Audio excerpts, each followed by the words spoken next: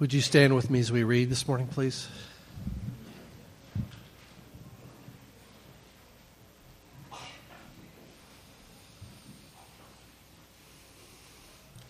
This morning we're reading from chapter 14 of Luke. He said also to the man who had invited him, "When you give a dinner or a banquet, do not invite your friends or your brothers or your relatives or rich neighbors, lest they also invite you in return and you be repaid. But when you give a feast, invite the poor, the crippled, the lame, the blind, and you will be blessed, because they cannot repay you. For you will be repaid at the resurrection of the just." When one of those who reclined at the table with him heard these things, he said to him, "Blessed is everyone who will eat bread in the kingdom of God." But he said to him, "A man once gave a great banquet and invited many. And at the time for the banquet, he sent his servant to say to those who had been invited, 'Come, for everything is now ready.' But they all alike began to make excuses. The first said to him, 'I have bought a field, and I must go see it. Please have me excused.' And another said, 'I have bought 5 yoke of oxen. I go to examine them. Please have me excused.' And another said, 'I have married a wife, and therefore I cannot come.' So the servant came and reported these things to his master. Then the master of the house became angry and said to his servant, 'Go out quickly to the streets and lanes of the city, and bring in the poor and crippled and blind and lame.' And the servant said, 'Sir, what you have commanded has been done, and still there is room.' And the master said to the servant, 'Go out to the highways and hedges and compel people to come in, that my house may be filled. For I tell you, none of those men who were invited shall taste my banquet.'" The word of the Lord.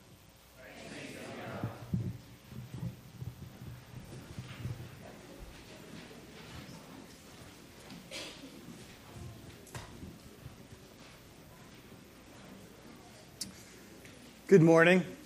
About really almost 10 years ago, I moved, as many of you know, from New York City to Rockwall.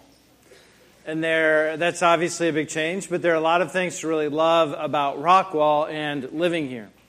And I've always respected the people who land here. You land here because a lot of people say, I could have made more money if I stayed in a big urban center. I could have run that rat race, but I wanted more for my family. Wanted more time with my kids, and so I moved out of that rat race, and I'm willing to settle, even though settle isn't really the right word, but to receive less and to have more time for other things. And I came here for my kids. The ISD is good, and to have a little bit more space and to enjoy community. And indeed, the people here I have found to be lovely and willing to sacrifice on behalf of one another. There's something else in moving from New York City to Rockwall, or to Texas, or to the Bible Belt at large that you realize isn't necessarily so good or so helpful. And that is, Christianity can exist as a pervasive notion that doesn't really require anything of you. And so living in New York City, if you said you were a Christian, that meant something because it cost you something. It wasn't cool to be a Christian. No one throws Christian in their name like a Christian Brothers Automotive. No one throws an ichthus, a fish, on their car or on their business door, right? That's something to be mocked. But coming here, it seems like it was very popular. It's the cool thing almost to do. It certainly doesn't cost you anything to be Christian. It's pervasive. In fact, we see in it, in many regards, some advantage. I think this can be very confusing, and it helps to facilitate something that the parables are constantly speaking against, which is the notion of what would traditionally be called a nominal Christianity. And what that means is that you're a Christian largely in name only. Right? You claim to believe certain things, but it has very little impact on your life, and by and large, you do what you want to do. And now, it's kind of an old term, nominal Christianity. But I think there are several ways that we get this, and we might be able to define it a little bit more clearly, right? There's January gym attendance Christianity. Okay? You know this, we're about to hit the new year. And if you ever go to the gym, you know that in January and February, the gym is packed. You don't even want to go in January. You can't even find a locker. Because so many people have made a New Year's resolution, right? I'm going to get in shape. I'm going to lose weight. I'm going to hit the gym. And you start to talk to these people and say, oh, you got a membership for Christmas? No, I've been a member for 5 years. Well, what are you doing here? Well, this is it. I'm getting serious, right? And a little time goes by and, right, they can stay home and watch the game, or it's cold and hard to get to the gym, or for whatever reason, by March, the gym's cleared out. It's pretty much back to normal, and you can enjoy your time there. Right? And this is just one analogy of how people approach Christianity in our culture. Yeah, I'm going to be very serious for this particular period of time, but inevitably that seriousness doesn't continue in any kind of real discipleship. But it's not the only kind of Christianity that exists around us. There's also, I'm not really on a diet, but I am on a diet Christianity. And this looks like, yeah, I'm very serious about this diet. I'm watching what I eat. Or it can be like, I'm going to watch the kinds of food that I eat. I'm just going to eat protein, a little bit of fat, no carbohydrates. But you eat, right, 10,000 calories of protein. And so you're not really necessarily paying attention the way that you should. Or you go through the day being extremely disciplined, and you get to 8 o'clock and you're tired, and you say, oh, I did really good today. I'm going to reward myself with a bowl of ice cream. Right? And so the diet is undermined, even though there's a perception of being on it. There's really not faithfulness throughout what's required of you. There's another kind of Christianity here that is one of my favorites, which is my child is an Olympian Christianity. And this is the notion that my child is particularly gifted. No, I know everyone says that, but my child really is gifted. And my whole world is going to kind of revolve around the gifts of my child.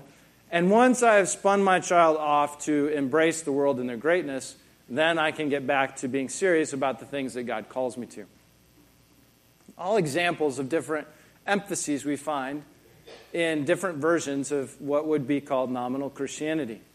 And what the parables are saying over and over again, this should cause us to just stop in our tracks and to really think about where we are in terms of our discipleship with Christ, is we get this picture over and over that many have been invited, but only some really get that invitation. And it's only those that respond appropriately that find themselves actually at the wedding feast or at the great banquet or included in some capacity, and the others find themselves judged. And while we're not speaking to all the details of that judgment this morning, it should give us pause to really look at what we call Christianity, what we call discipleship, and see if it really has something in common or is informed by the Bible's picture of discipleship. And the parable of the great banquet is a great place to do that. In fact, it will do it for us and challenge us significantly. There's really just two aspects to this section of Scripture that I want us to focus on this morning. And the first aspect is that your guest list says more about you than it does about your guests. Okay, this is the teaching portion that comes right before the parable. And the notion here is that your guest list says more about you than it does about your guests. Well, what do I mean by that? Now, unlike most other parables, Jesus gives very deliberate, very particular teaching here. All right? He's going to literally tell you what he expects out of this parable as he begins to go into the parable. And this is what he says. When you give a dinner or a banquet, do not invite your friends or your brothers or your relatives or rich neighbors, lest they also invite you in return and you be repaid.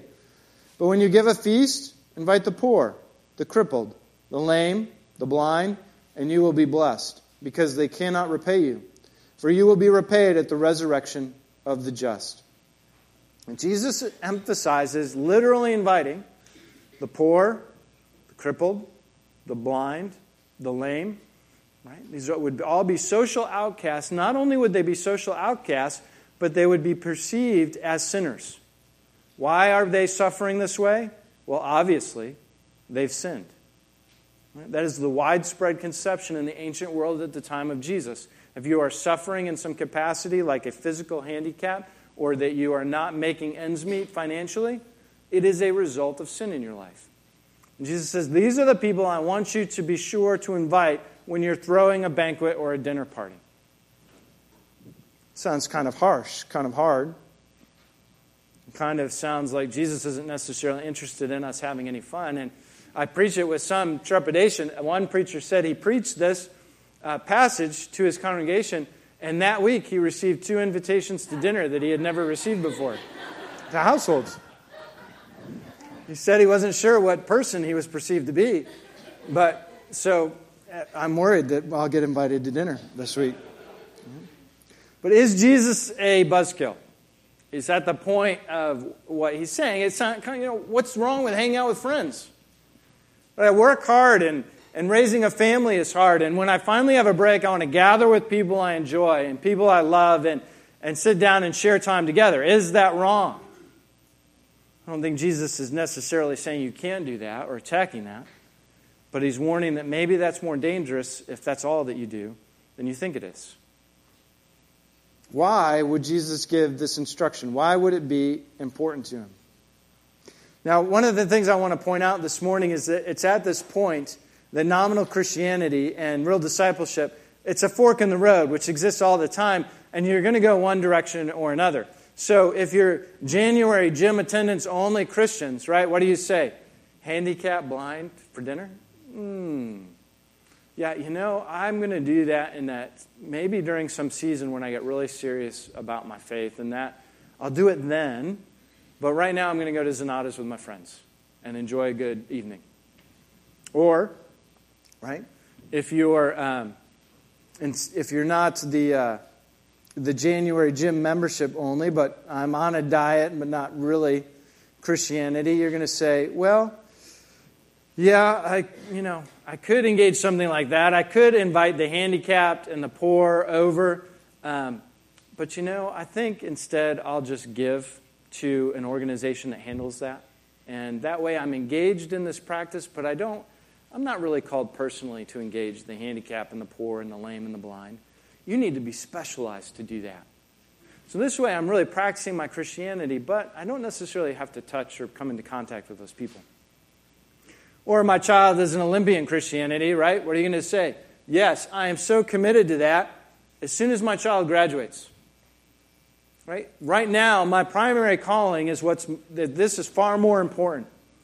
Seeing my child achieve and be all that they can be. And you could replace that with any kind of commitment that someone makes a priority over being a real disciple. Right? Anytime we're actually taking a command of the Lord and putting it on the back burner and distancing ourselves from it, we realize that we're not really practicing discipleship. We're pretending at our faith in any number of ways, but we can't allow ourselves to think, yes, I'm really being faithful. Far from it. We're coming up with reasons not to be faithful. Now again, the question still looms, why would Jesus say this? Why would he not want us to spend time with our friends? Right? I'm going to presume that Jesus loves me enough that he's trying to prevent me harm, that he really has my best interest at stake. So why is it in my best interest to actually have dinner with the blind and the lame, those handicapped, those who are social outcasts? Maybe I run the risk that if I'm only eating and hanging out with the people that I like, if I'm only pursuing people that I like and people that I want to like me, then I'm living out of a certain image that I have for myself, and I just want that image to be facilitated. Right? I want to preserve this notion of who I am. Right? Because when I hang out with people I like, I have a good time and get to talk about the things that I want to talk about. And when I hang out with people who I want to like me back, well, it has the opportunity to bring me into better social circles or to make me feel better about myself. And maybe Jesus is worried that you'll actually think that that's life. And he wants you to wake up and realize that that's nothing but death.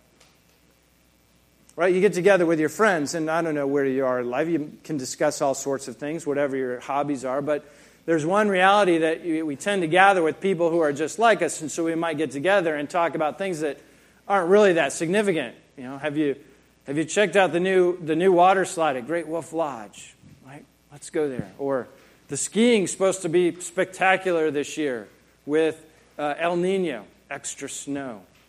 Right? Or have you had that new meat from Central Market? Right? The calf.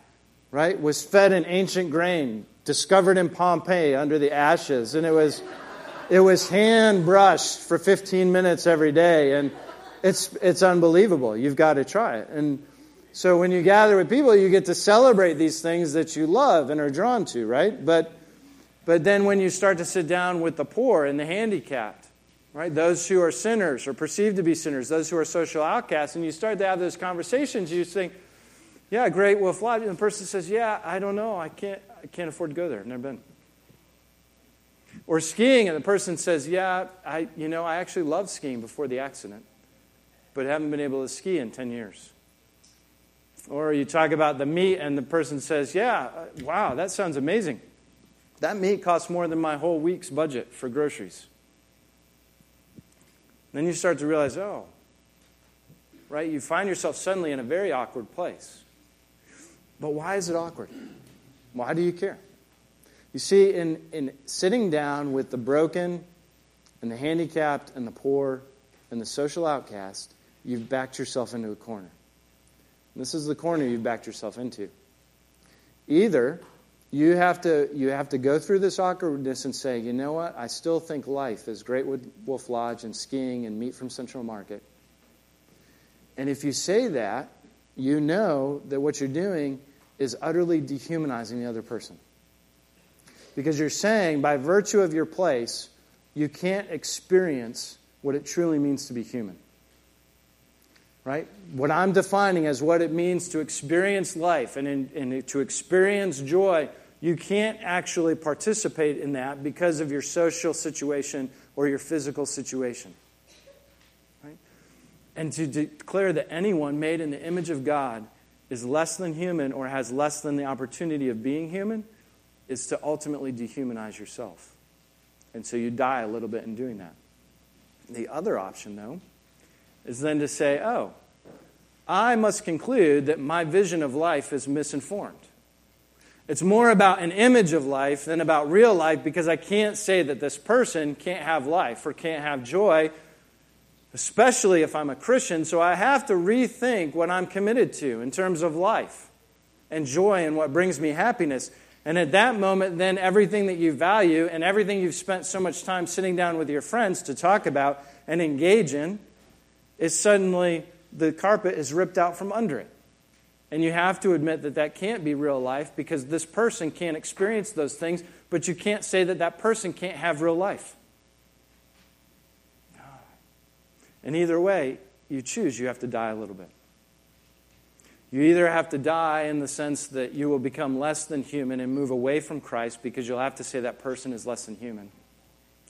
Or you'll die a little bit in a good way, because it's not you that's dying, it's actually your image of life that's dying. And you begin to come alive. You begin to wake up and realize that Great Wolf Lodge and skiing and meat from Central Market really isn't going to make that big a difference in your life. This is what's happening when we actually sit down and we dine with the handicapped and the oppressed. We face this option once we're backed into a corner, and we realize, by God's grace, when the Spirit is moving, the good way to go is to be reminded in this beautiful moment, oh, what I am coming to value and define as life is not life at all, and this person reminds me of that. This person wakes me up. There's actually a beautiful picture of this in The Horse and His Boy, which is C.S. Lewis's third chronicle, Narnia. And it's about this two horses, a boy horse and a girl horse. And a boy riding the boy horse and a girl riding the girl horse are on the run. They're fleeing slavery in Calormen, and they're headed for Narnia. And so they've passed through the desert, and they're about to reach Narnia and its allies, but an army that they're aware of is coming to attack Narnia and her allies. And so they're racing to inform them, but they're not really moving fast enough. And so a lion comes and is chasing them. And they begin to run much faster. And finally they get to a place where they see a gate, and they can see that there's safety beyond the gate. And so they're rushing for the gate. But the boy horse, who's named Bree, he's a great war horse, and he pulls ahead. But Shasta, the boy riding Bree, starts to say, we have to go back. the lion is getting closer to the girls. Indeed, the lion gets close enough that the lion can drag its claws through the girl that's riding the girl horse.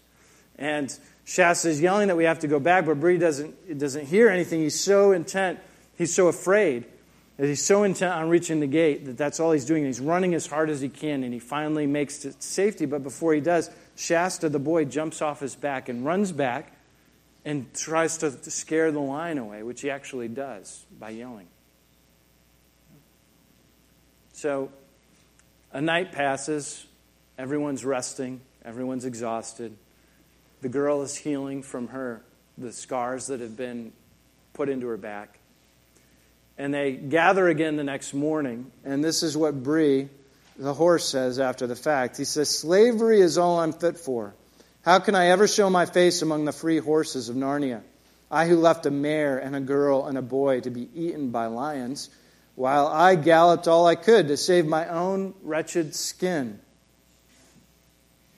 Well, the girl tries to press in and says, "Listen, it was a terrifying moment. We all did what we could do. We were running for our lives." And Bree says, "It's all very well for you. You haven't disgraced yourself, but I've lost everything." Now here, they found safety and rest in the house of the hermit of the southern marsh. And the hermit comes and says to Bree, "My good horse, you've lost nothing but your self-conceit. You're not quite the great horse you had come to think from living among poor dumb horses. Of course, you were braver and cleverer than them. You could hardly help being that. It doesn't follow that you'll be anyone ever very special in Narnia. But as long as you know you're nobody special, you'll be a very decent sort of horse, on the whole, and taking one thing with another." What is the hermit of the southern marsh saying to the great warhorse Bree? Right, Bree wakes up the next day, he's forlorn. He said, "How could I not have gone to help to women in distress? What kind of horse am I? I'm going back to Calormen to be a slave." And the hermit says, "Please save your pity party. Right? The only thing that you've lost is your conceit. You thought yourself great because of the company that you kept. And the horses in Calormen are nothing but dumb animals. They don't speak. They're not like the noble horses of Narnia. And in that company, of course, you appeared great.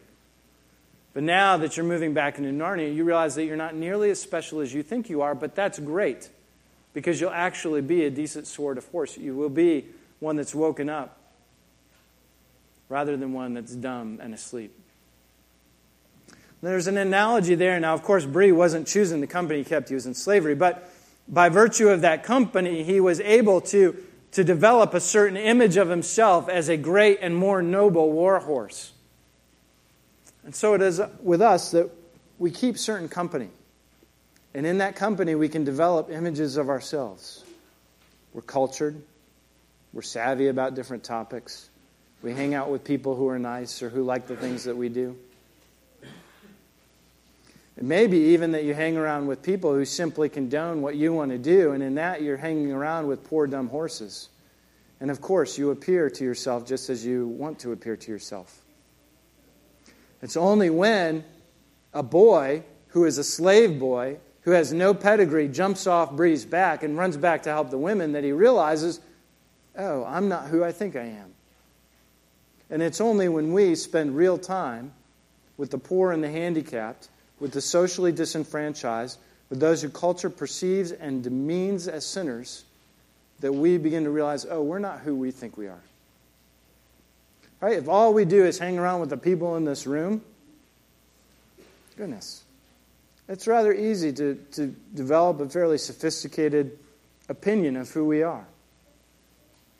It's only in engaging those that Jesus describes and commands us to engage that we begin to realize that our images are nonsense. And this is maybe the best part of this passage of Scripture is verse 15. Right? Because you can feel a bit of the awkwardness in this room as you begin to think about the implications of what we're saying. You can imagine the awkwardness as Jesus is laying down at a banquet, right, a dinner that's happening. He's saying, yeah, this is who I want you to invite when you really have a banquet. Right? You probably hear maybe a needle drop when he gets done, like, okay, what are you talking about? So in verse 15, one of the men say, yeah, blessed is everyone who will eat bread in the kingdom of God.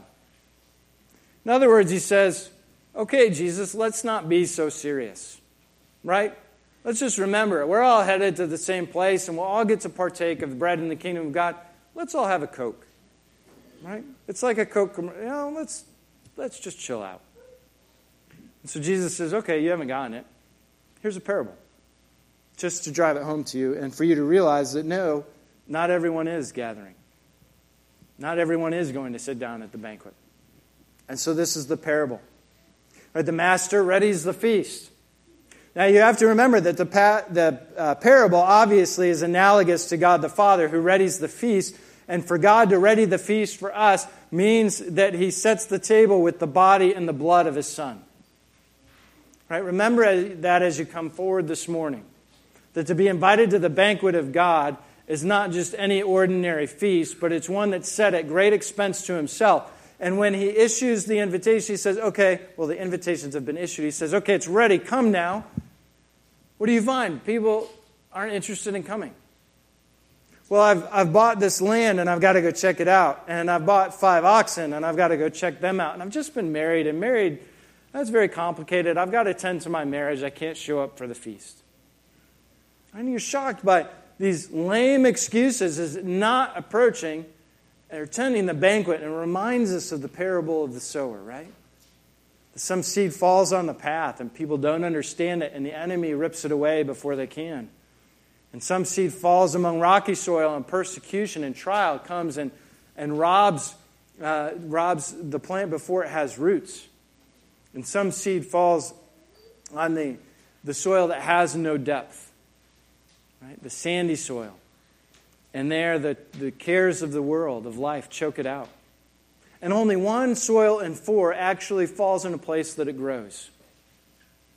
And this is the invitation to the banquet that the majority, you see a picture of those who are invited, and of course Israel is being judged in this parable like they're being judged in many of the parables. You've been invited, the banquet is ready, the bridegroom has shown up, and you won't come because you're too busy with mundane. This reminds how easy it is to miss the holy for the mundane. Right? Is it not profoundly easy?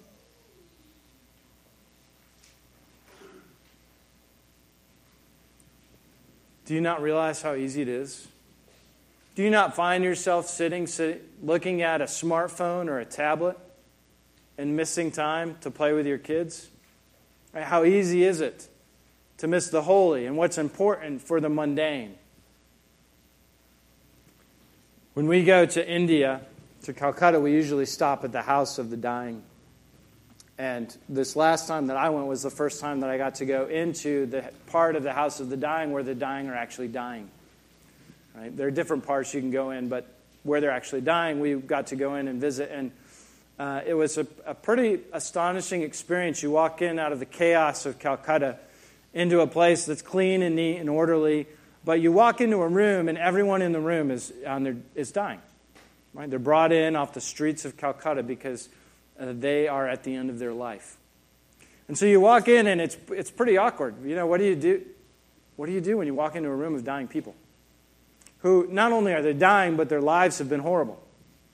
Right? They were born into utter poverty, the poverty of the world, and their life is coming to an end. And you're like, yeah, that's a bummer. Right? What do you say? You know, at the moment, I was very thankful for the language barrier. Right? I can't talk to anybody, and that's really a bit of a relief in this situation. But you walk in and you're awkward, and so I saw a man immediately. He's white, he looked like me. Like, I'm going to go talk to that guy. And fortunately, he was Belgian. Was one of the volunteers that come from all over the world to work at the House of the Dying, and he spoke English, and so we chatted, and of course I said, because I felt like I should, because it's part of my January-only Christian membership, can I help? You know, and of course when you say that, what are you thinking? You know, please say no. Or, right, I've just done this because it's the polite thing to do, and the polite thing for you to do in return is to say, oh, thanks, but no thanks. And instead he said, yeah, you know, he kind of held up his hands like, really? That's a stupid question, because anything you can do is, there's lots to do. And what he did in addition to that was point to, when you walked into the room, there was one man who stood out because his face was covered with tumors and half his jaw had been eaten away by what I assume was cancer, and he was gross. It was really unpleasant to look at. And so as I'm averting my eyes, he said, yeah, that guy could use some help. Right, of course. And so I went over to this man, and we couldn't communicate in language, but he essentially could communicate that I'm always in pain, and it alleviates the pain a little bit if you rub my head. And so I started to massage his head, and what's going on? Am I going to catch something? Right? What's the infection spread here? Right? But in this moment of trying my best not to come into contact with the poor, the blind, the lame, the outcast, right? God in His grace forced me there. And in this moment of massaging this man's head, it was such a profound moment of, my life is so much bound up in image. There's no difference between this man and me. Right? In the sense that we're both dying. We both depend wholly on the grace of Christ. And He makes me think deeply about how foolish so many commitments in my life are. Right? He's here dying and finding joy in the midst of this place as He can. And my goodness, I can't find joy anywhere. And so it's a reckoning. A reckoning by being confronted by those people who exist outside of those people who would facilitate our images. And this, again, is, my goodness, what Christ longs for us to be brought into the banquet. And not to make excuses. I would make excuse at the house of the dying, but to come and to sit with those He has invited so that we might celebrate the feast of the Lamb. And yet it's so easy, and I was so close to missing what was profoundly holy and one of the most memorable moments of my life, simply for the mundane and for the discomfort of being called into that situation. And to the degree that you do that in your lives, you also will miss the joy of those occasions.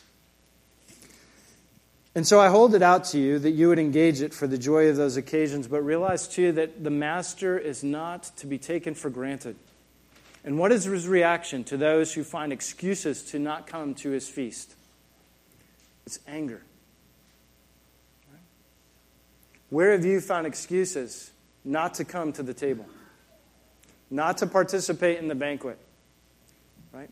To engage in the mundane, to worry about your field or your oxen or your marriage rather than being called to the table that includes all of the social outcasts. Realize that God's reaction, the Master's reaction, is anger. And His anger may stand against you for taking His grace to you for granted. Do not think that God gives up His Son so that you can do whatever you want. Or for you to say, I can't make the banquet, or I'm too busy, or I'm distracted by these things, and not make He and His kingdom a priority. And to think, it'll all work out in the end because He's so gracious.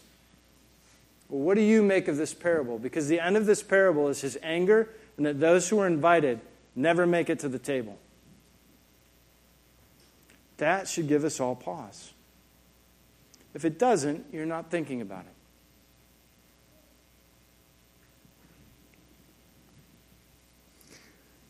There's a beautiful picture of what this is about, and with this we'll close. And it's the story of Narayanan Krishnan, who around 2001, he lives in Madurai, India. You may have heard him. He's been in the news a little bit. And he was a chef overseeing a number of five-star restaurants at various hotels. And one day he's walking to work, very excited to be the man he is, to have accomplished what he's accomplished. And he passes by an older man lying in the street who's ill and who, for hunger, is eating his own excrement. And he just stopped. His world shifted dramatically at that moment, and he went over, and he laid hands on the man, and he sat with him for a while. And he says, what I'm doing and everything about my life is nothing but ridiculous image. And so he began, out of his home, to prepare meals from ingredients that were grown and collected from the community and would go out and feed and bathe and cleanse those who were living in the streets and dying. That eventually grows into an actual aid agency that goes by the acronym of HELP. And since then, he's served in the millions of meals to people who are dying from hunger and people who can't care for themselves. Right? He's a man who saw the social outcast and went to him and realized in that moment that his entire image of himself and his approach to life was one that was informed simply by a selfish heart. And as it obliterated in a moment, he actually decided to come alive and to be about something that was truly important. As you come to the table this morning, as we receive a foretaste of the banquet table that God has invited us to, will you give up your image? Will you look forward to intentionally dining with the blind and the lame and the social outcast so that you can sit in that moment and be forced into that corner and realize that the way you approach life is ridiculous? And you must either, A, dehumanize all those people and die yourself, or give up your image and start to come alive. Come alive as you come forward this morning. Let's pray. Father, for your great grace, we give you thanks. Your love is abundant, and that you would set a table for us as this table, the body and blood of your Son. How can we ever express enough gratitude? And it's not about that. It's about your love for us, about making all things new. And so we thank you for your great grace and pray that you would not permit us to take it for granted, but instead to be moved by it and to really believe in such a deep way that we begin to heed your instructions and pursue life that you prescribe, rather than relying on our own sense of what life is. We ask for your grace in this in Christ's name. Amen.